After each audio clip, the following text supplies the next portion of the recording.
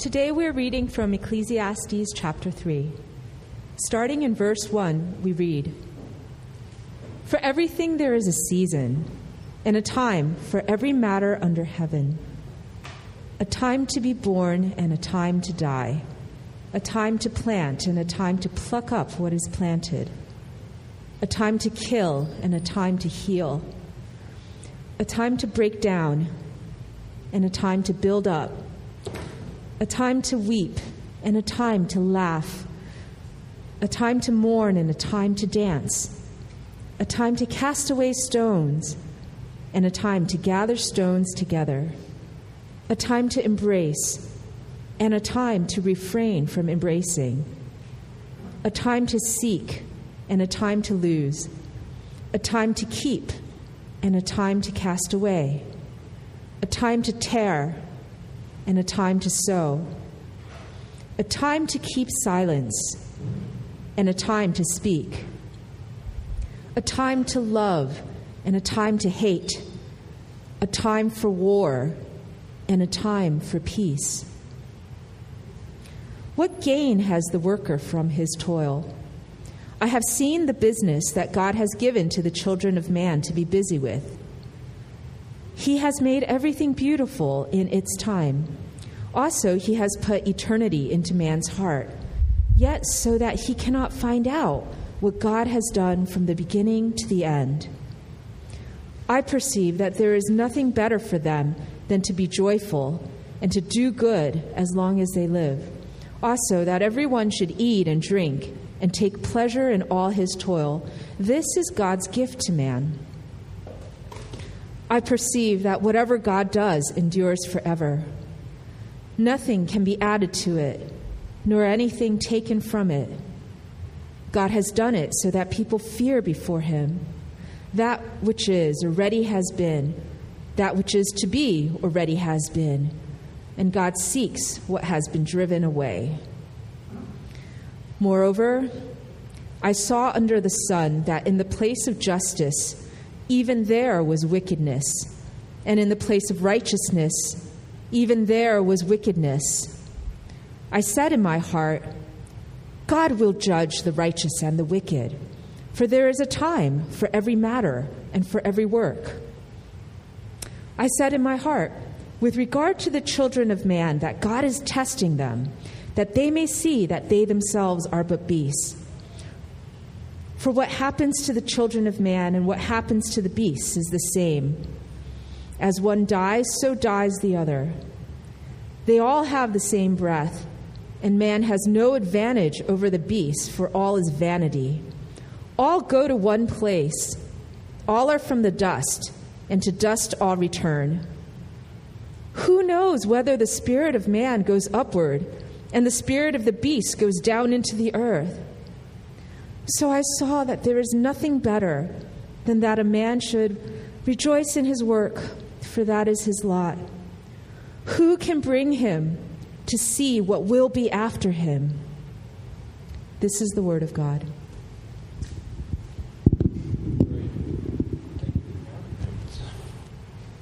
Great, thank you, Karen.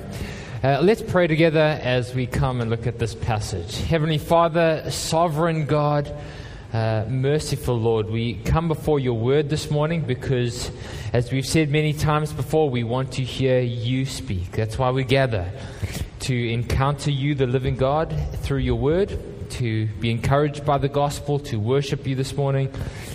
God, I pray that you know where each one of our hearts are at. You know those of us that are encouraged and those of us that are discouraged.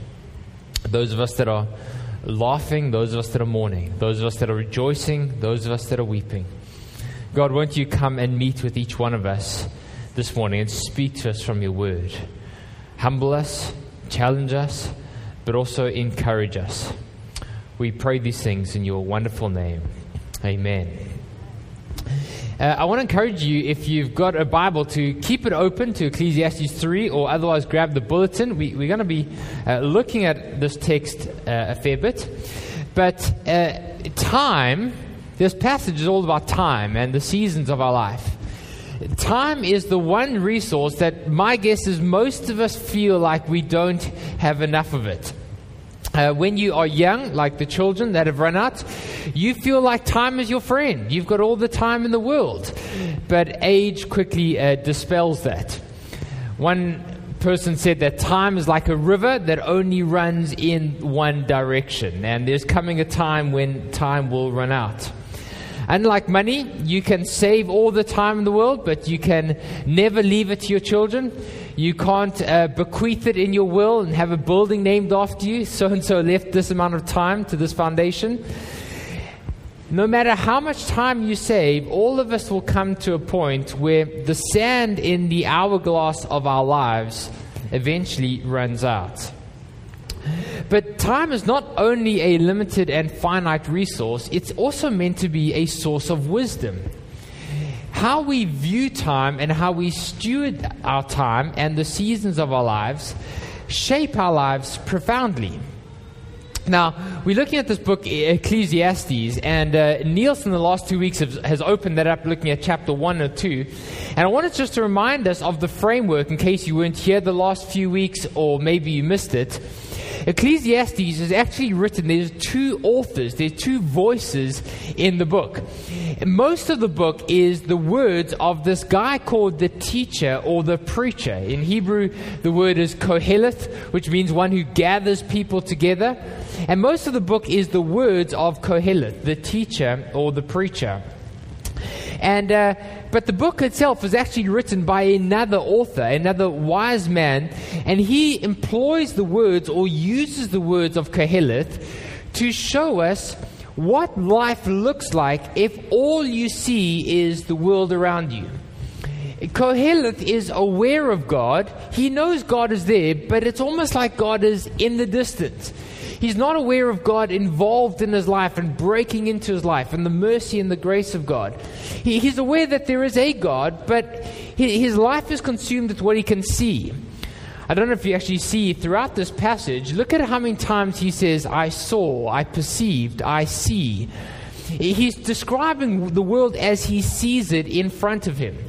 And the author is using the words of this teacher to say, if you see life like that, all that's in front of you, it's going to end in a dead end. What is the teacher's favorite phrase? His conclusion, his assessment? Meaningless. Vanity. The Hebrew is the word chevel, which means a vapor or a mist. It's like trying to grab some smoke with your hand and you open up and you see it's disappeared. Meaningless vanity. And the point of Ecclesiastes is to help us lift our eyes off of just the here and now and to see there is more to life than what we can just see. And so the author is using the words of the teacher, Koheleth, to help us do that. Okay, that's important to understand when we read Ecclesiastes. And so far, the author or the teacher has explored the kind of circular nature of life. He says in chapter 1, what has been will be again. And what has been will be done. Nothing is new under the sun. In chapter 2, he explored pleasure and hedonism, education and wisdom, toil and work. And what is his assessment? Vanity, chevel, a striving after the wind.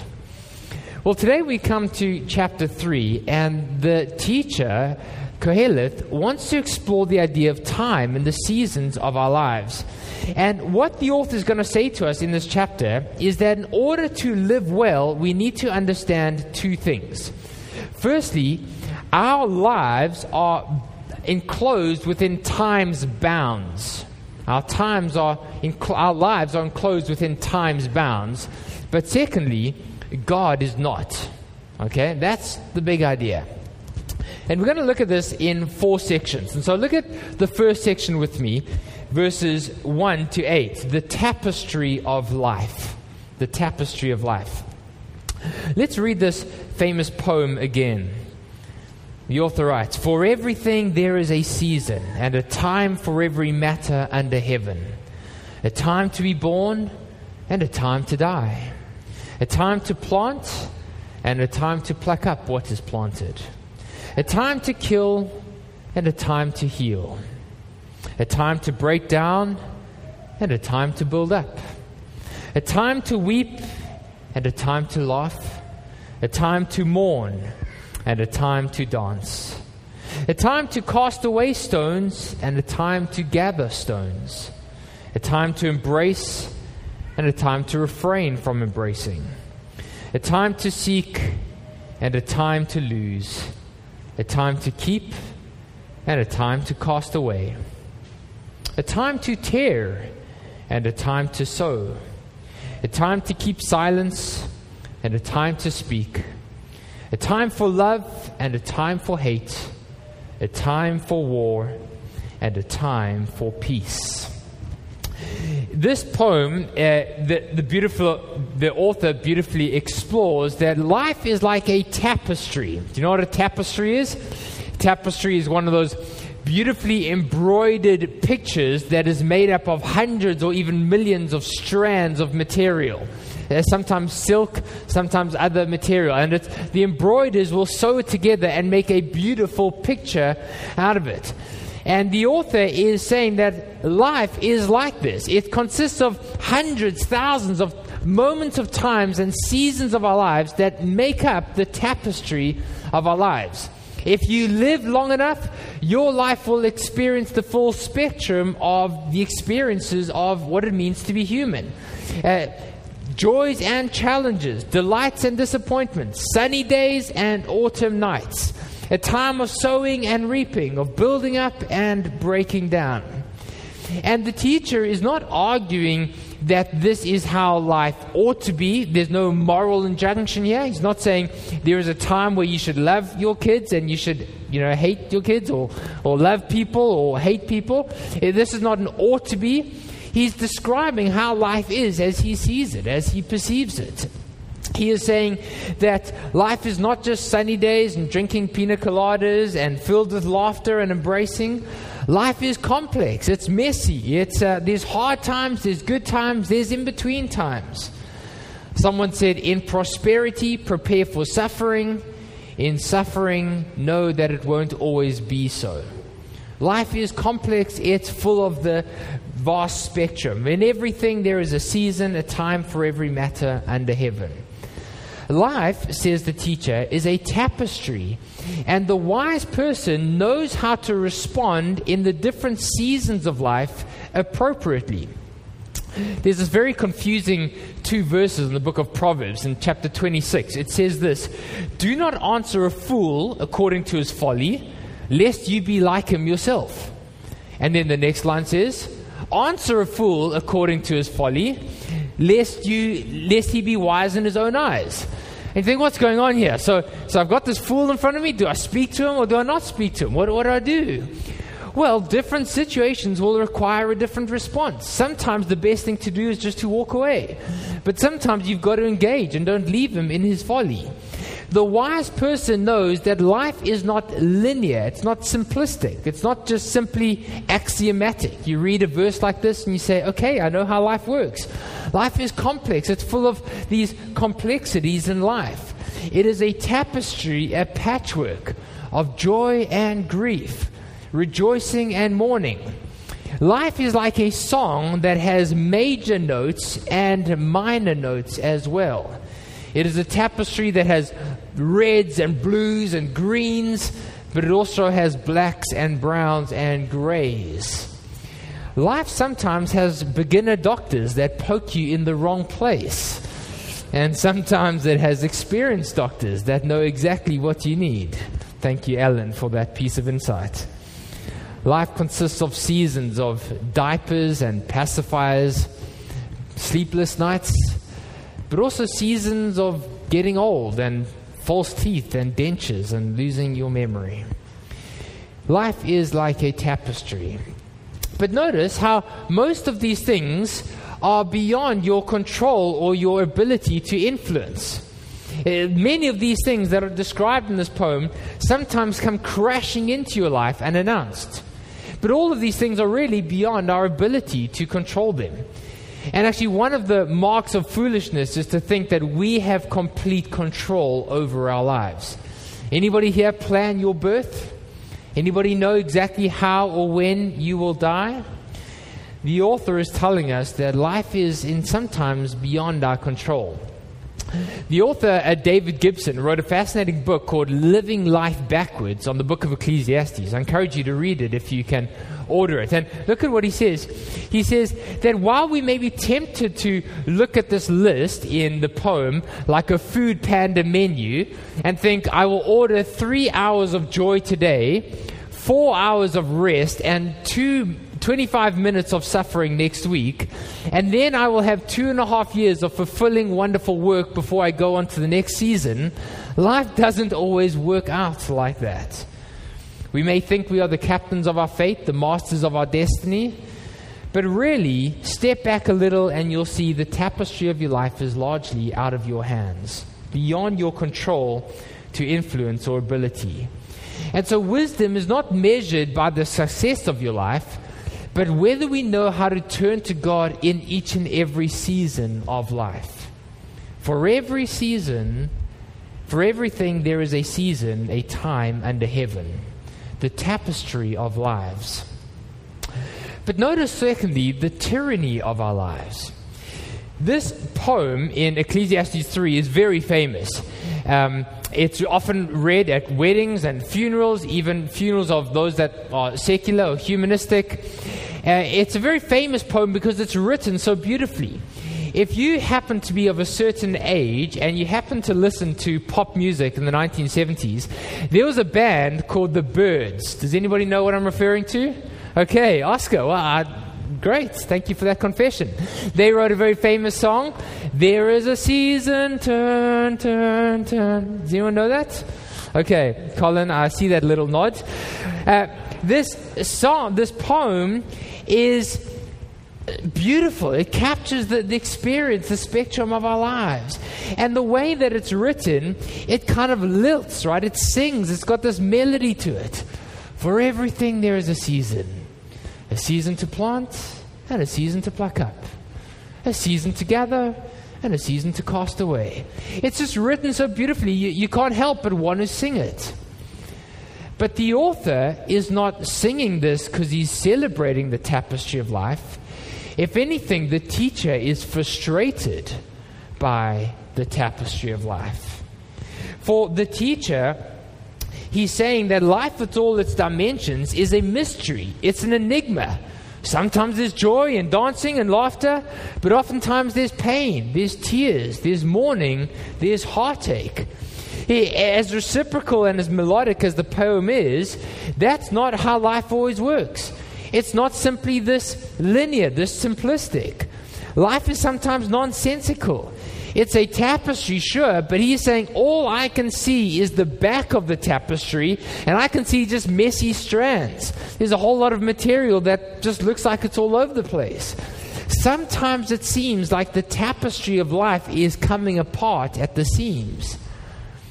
Have you ever heard that phrase, whenever God closes a door, he opens a window? Sometimes he doesn't. Sometimes he just smashes the door in your face and expects you to wait. And waiting is good, but waiting is hard, right? Look at verse 9 with me, verse 9 to 15. Look at what he says. He writes about this beautiful poem. There's a time for love and for peace and hate and war, etc. Verse 9, but what gain has the worker from his toil? That's a familiar phrase in Ecclesiastes, right? What gain is there from all the seasons of life? Maybe you're in a season of toil, and you work, and you work, and you work, but it's a season of loss for you. It all comes to nothing. Maybe you work, and you work, and you work, and you achieve something beautiful, but who knows whether the season to follow is a season of loss, and it all just falls apart. Even the joys in this life are stamped with time, are bound by time, and will eventually vanish with time. What's the point, he asks? Look at verse 10. He says, I have seen the business, that means the cares and the concerns that God has given to the children of man to be busy with. He has made everything beautiful in its time. Okay, well that sounds positive. Verse 11, he has put eternity into man's heart. Well, that sounds wonderful. But man cannot find out what God has done from the beginning to the end. The teacher is saying these seasons are frustrating because they are frustratingly mysterious. The teacher says sometimes life is like a 10,000 piece puzzle and God has hidden the box from you. And all you've got is your puzzle piece and you don't know where it goes and what comes next. Sure, from a perspective of eternity, the puzzle piece looks beautiful. God has made everything beautiful in its time. But the problem is I'm not God. I can't see from the perspective of eternity. Daniel Estes says, humans are bound by time, but we are wired for eternity. We intuitively know there must be meaning somewhere, and we are made for more than vain toil. And this is the wrestle that the teacher, Koheleth, is wrestling with. He's saying, I know there's something more than this. I know that there's a God out there. Surely life is more than just the sum of my years and then I die. There is a consciousness that He's put in my mind. There's a consciousness in my heart. I was made for more than this, but I can't figure it out. God has put a veil over my eyes and hidden from me the seasons and the times. Sometimes it seems like it's the season to mourn, followed by the season of weeping, followed by the season of breaking down, and the season of burying. And unlike the 4 seasons of the weather, they are not always as predictable. And so what does Koheleth, the teacher, tell us to do? Well, look at verse 12. He comes back to his carpe diem passage. He says, I perceive, I look around me, I perceive there's nothing better than for mankind to be joyful and to do good as long as he lives. Also, that everyone should eat and drink and take pleasure in his toil. This is God's gift to man. He's saying when you can't see what's going on, the best thing you can do is work hard, enjoy life, do as much good as you can to those around you. Don't waste your life, but enjoy what you've got now. That's where he lands. The tyranny, the frustration of this life. But the teacher isn't finished there. There's actually another element that is frustrating to him. Because this frustration is compounded further when he experiences the injustice of life. There is a season for everything under the sun, says the teacher, but he's struggling because it seems to him that more often than not, it's the season for injustice rather than justice. Life is like a set of scales, he says, and it seems like somebody is pressing down on the scale of injustice. Look at verse 16 to 22. He says, I saw under the sun that in the place of justice, even there was wickedness, and in the place of righteousness, even there was wickedness. Now, he doesn't say it, but he's talking about the law courts, okay? This is not a commentary on contemporary times. He's saying in ancient Israel, the one place in ancient Israel you expected there to be justice and righteousness was to go to the courts. At least there they would uphold things. But even there I saw injustice. Verse 17, in my heart I said, God will judge the righteous and the wicked, for there is a time for every matter and for every work. He's saying, surely if life works out the way it's meant to be, God will put all things in order. But I perceived that was not the case. As he looks around, all he can see is the brokenness and the injustice of the world. He's saying, where is the time for justice? I know there's a time for everything, but I can't see it. God, we've had this season of injustice long enough. When will the right time come? Friends, maybe you feel like that. You read the news, you read what's happening in Ukraine, you read other bits of news, you see politicians just using and abusing their citizens for themselves, nations languishing in poverty while the kings and royalty and politicians get richer and richer. Maybe you read the news and your heart stirs and you get angry and you think, God, where is the justice? When is anything going to get put right? Where is the season for justice? Look at verse 18. He says, I said in my heart with regards to the children of man that God is testing them, that they may see that by themselves they are but beasts. For what happens to children of man and what happens to the beast is the same. As one dies, so dies the other. They all have the same breath. Man has no advantage over the beasts, for all is vanity. He's talking about jungle justice. Do you know that phrase? I don't know if that is a familiar phrase. Jungle justice? How is justice in the jungle lived out? How do things operate in the jungle? The strong eat the weak. The powerful trample the feeble, right? Eat or be eaten. That's the way it works in the jungle. And he's saying, God, it seems like jungle justice is at work in Israel. The powerful just eat the feeble. The strong are consuming the weak. He's saying, God, where is it? It seems like there's no difference between us and the animals. God has put eternity in our hearts. There's a longing for more. We know this isn't how the world should be. But unless God somehow reveals himself to us, unless God comes and shows us that there's another way, unless God comes and removes the veil from our hearts and reveals to us eternity, unless God gives us a glimpse of eternity, all we're going to have is left to ourselves. And left to ourselves, are we any better than the beasts? All we have is a striving. There's a longing for more, but all that ends in vanity. Maybe we're no better than the beasts, he says. God, unless you come and show us there must be more, what's the difference between us and the animals? All are from dust, and to dust return. Who knows, he says, whether the spirit of man goes up and the spirit of beasts goes down?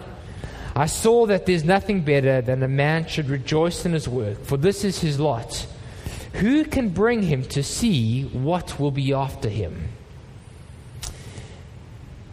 The teacher is grappling with, as he looks at the world around him, life is a tapestry. It's full of lots of seasons.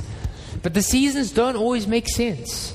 Sometimes it seems like there's more the season of brokenness than the season of healing, the season of destroying than the season of wholeness. And so really, this is the question. Who can bring to mankind to see what will be after this life? The teacher says that for many of us, sometimes the story of life is hard and then you die. Okay, that's God's word. We'll see you next week. Well, is there any hope? Does Ecclesiastes offer us any hope? If life is a 10,000-piece puzzle, sometimes it seems like God is hidden the picture. If life is a tapestry, sometimes it seems like the threads are coming apart. If life is like a set of scales, sometimes it seems the scales are stacked against us. So is there any hope? Well, remember, the book of Ecclesiastes has these two authors, the voice of Koheleth and the voice of the author. And if you go to the very end of Ecclesiastes chapter 12, the author steps back onto the scene and he says, you've heard the words of Koheleth. And he says this in verse 11, the words of the wise man are like goads. Do you know what a goad is? A goad is a short stick that a farmer or a shepherd uses. It's got a point on the end, and he uses it to corral or to provoke the animals to go where he wants them to go. He says the words of the wise man or the teacher are like goads. He's using them to provoke us, to get us to think. And what is the author wanting us to see? Well, what's his provocation to us? Well, the author of Ecclesiastes wants us to see that God has put eternity in our hearts. He's put a longing in our hearts for more than just this world. For a world where there will be justice. A world where there will be no more tears, no more death, no more war, no more agony. But unlike the beasts, he hasn't left us to ourselves to figure it out. Because God has revealed himself. God has come and shown us that there's a different way. God hasn't left us to ourselves, but has come to remove the veil from our hearts, to give us a glimpse of eternity. How has God done this? By sending the eternal one, the one who is not bound by time, who is not limited by time, who has stepped into our time-bound world and our world frustrated by the brokenness of this world. He has come to us. Do you remember one of the teacher's favorite phrases to describe the world around us. He says, life under the sun, or life under heaven. We said in verse 16, he says, I saw that life under the sun. But friends, what happens if somebody comes to us from beyond the sun and steps into our broken world? One who will bring us life, one who is not bound by time, stamped by time, corroded by time, or vanished by time. What happens if one will come to us from beyond the sun, who will help us, one who sees the tapestry and will give wisdom because he sees the bigger picture and he knows the beginning from the end? What happens if one comes to us from beyond the sun, one who will weep with those who weep and mourn with those who mourn and rejoice with those who rejoice, one who promises resurrection life to those who weep and mourn in this life? Friends, what happens if one comes to us from beyond the sun and steps into our time-bound, frustrated world, and who will rule with justice and righteousness and bring peace to our frustrated world? See, look at the very last sentence of chapter 3. I don't know if you picked it up. He says, who can bring to him to see what will be after this life? That's a great question. Who can tell us what will happen beyond the grave? The teacher says, maybe life is hard and then you die. That's probably not the case for many of us. Most of us here live very privileged lives. But for most of the world, that's life. Life sucks, and then you die. Who can bring to man to see what will be after him? Where will we find one who perfectly knows all things and is wise enough to see the bigger picture and to know how it ends? Where will we find one who is wise enough and yet gentle enough and humble enough to weep with those who weep and mourn with those who mourn, and yet at the same time is sovereign enough and powerful enough and glorious enough to overturn the brokenness of this world and bring righteousness and justice into our hearts and into this world and hope for all eternity? Where will we find one like that? Well, if you've been coming to this church for any length of time, you'll know. His name is Jesus. Jesus Christ, who existed for all eternity past and who spoke time and space and matter into existence, climbed into our time-bound world, inhabited the brokenness of this world, frustrated by the injustice and the sin of this world, in order to liberate us from the tyranny of this time-bound world and bring us into an eternal world, a world that is not bound by time or frustrated by time or wrecked by the ravages of time, into a world that will never perish or spoil or fade. That phrase comes from 1 Peter chapter 1, where he says, we have been born again into a living hope. We have been promised an inheritance that will never perish or spoil or fade. Friends, even the very best things in this life are subject to decay and to vanish with time. But Jesus promises us a hope, a treasure, an inheritance that is beyond the corrosion of time, that will never vanish with time, that cannot perish, spoil, or fade. Friends, if all you have is reincarnation, then you're stuck in the cycle of life, the cycle of futility, the cycle of meaninglessness. For the teacher, all he has is verse 2. There is a time to be born and a time to die. But Jesus Christ comes and promises that if you know him, if you are found in him, if you will come to him and have your life found in him, there is a time to be born and there is a time to die, but there is also a time to rise again in glory and to never die. Friends, Jesus Christ solves time's riddle. He dismantles time's limitations. He enters into the frustration of this time-bound world, and he achieves a salvation for us that will last long beyond the ravages of time. But how did Jesus do that? Well, look again at our poem in verses 1 to 8. Jesus took upon himself the very worst parts of this broken world, the very worst parts of human nature, in order to secure for us a perfect world to come. Jesus Christ died so that we can live. Friends, Jesus Christ wept so that one day our tears will be wiped away. Jesus Christ was shunned so that we can be embraced. Jesus Christ lost all so that we can gain all. Jesus was forsaken so that we can be chosen. Jesus was hated so that we can be loved. Jesus was judged so that we can be vindicated. Friends, at his trial, Jesus Christ kept silent so that we can rejoice and sing. Jesus was killed on Calvary on that cross so that we can have peace with God in this life and for all eternity. Jesus Christ rose again so that those who are in Christ can rise with him and be seated with him in glory for all eternity. Friends, life is made up of seasons, diverse and unpredictable. Some of them wonderful, many of them bewildering and frustrating. So how will we respond? Christ came to us from outside of time and into our world, and invites us now to invite him into our lives and to respond. Only in Christ can we have the consistent hope that is not bound by this world, that will free us in this lifetime and will last for all eternity. A hope which promises us life in this world and forever.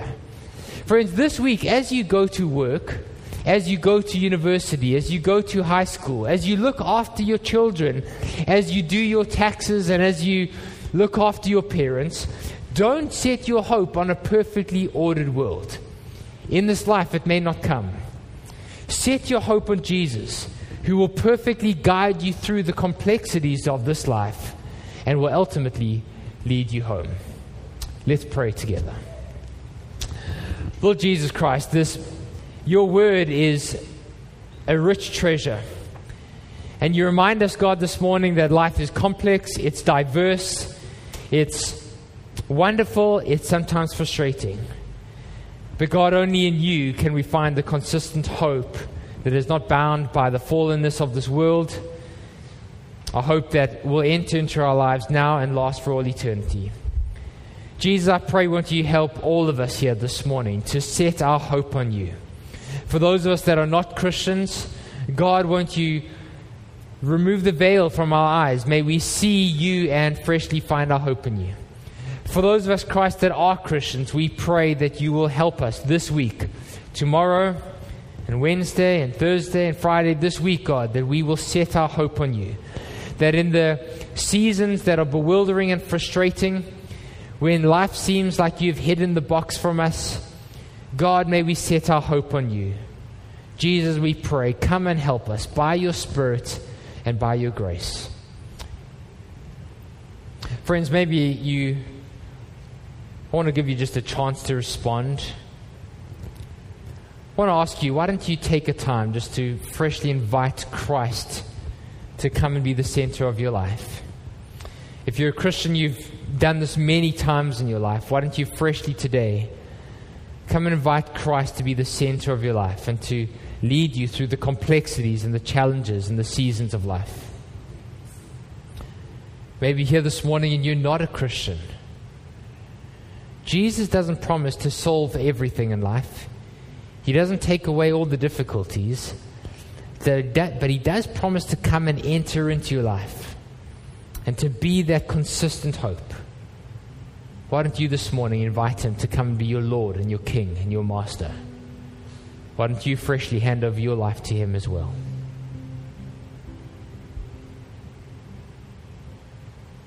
Christ, come and have your way in our lives, we pray. In our joys and in our struggles, in our fears and our anxieties, in our celebrations, in our laughter and our mourning, Christ, come and be central. Come and be our Lord. Come and be our King. Come and be our Master. Come and help us to follow you and trust you, we pray.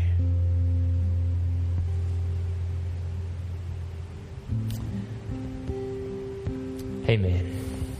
Amen.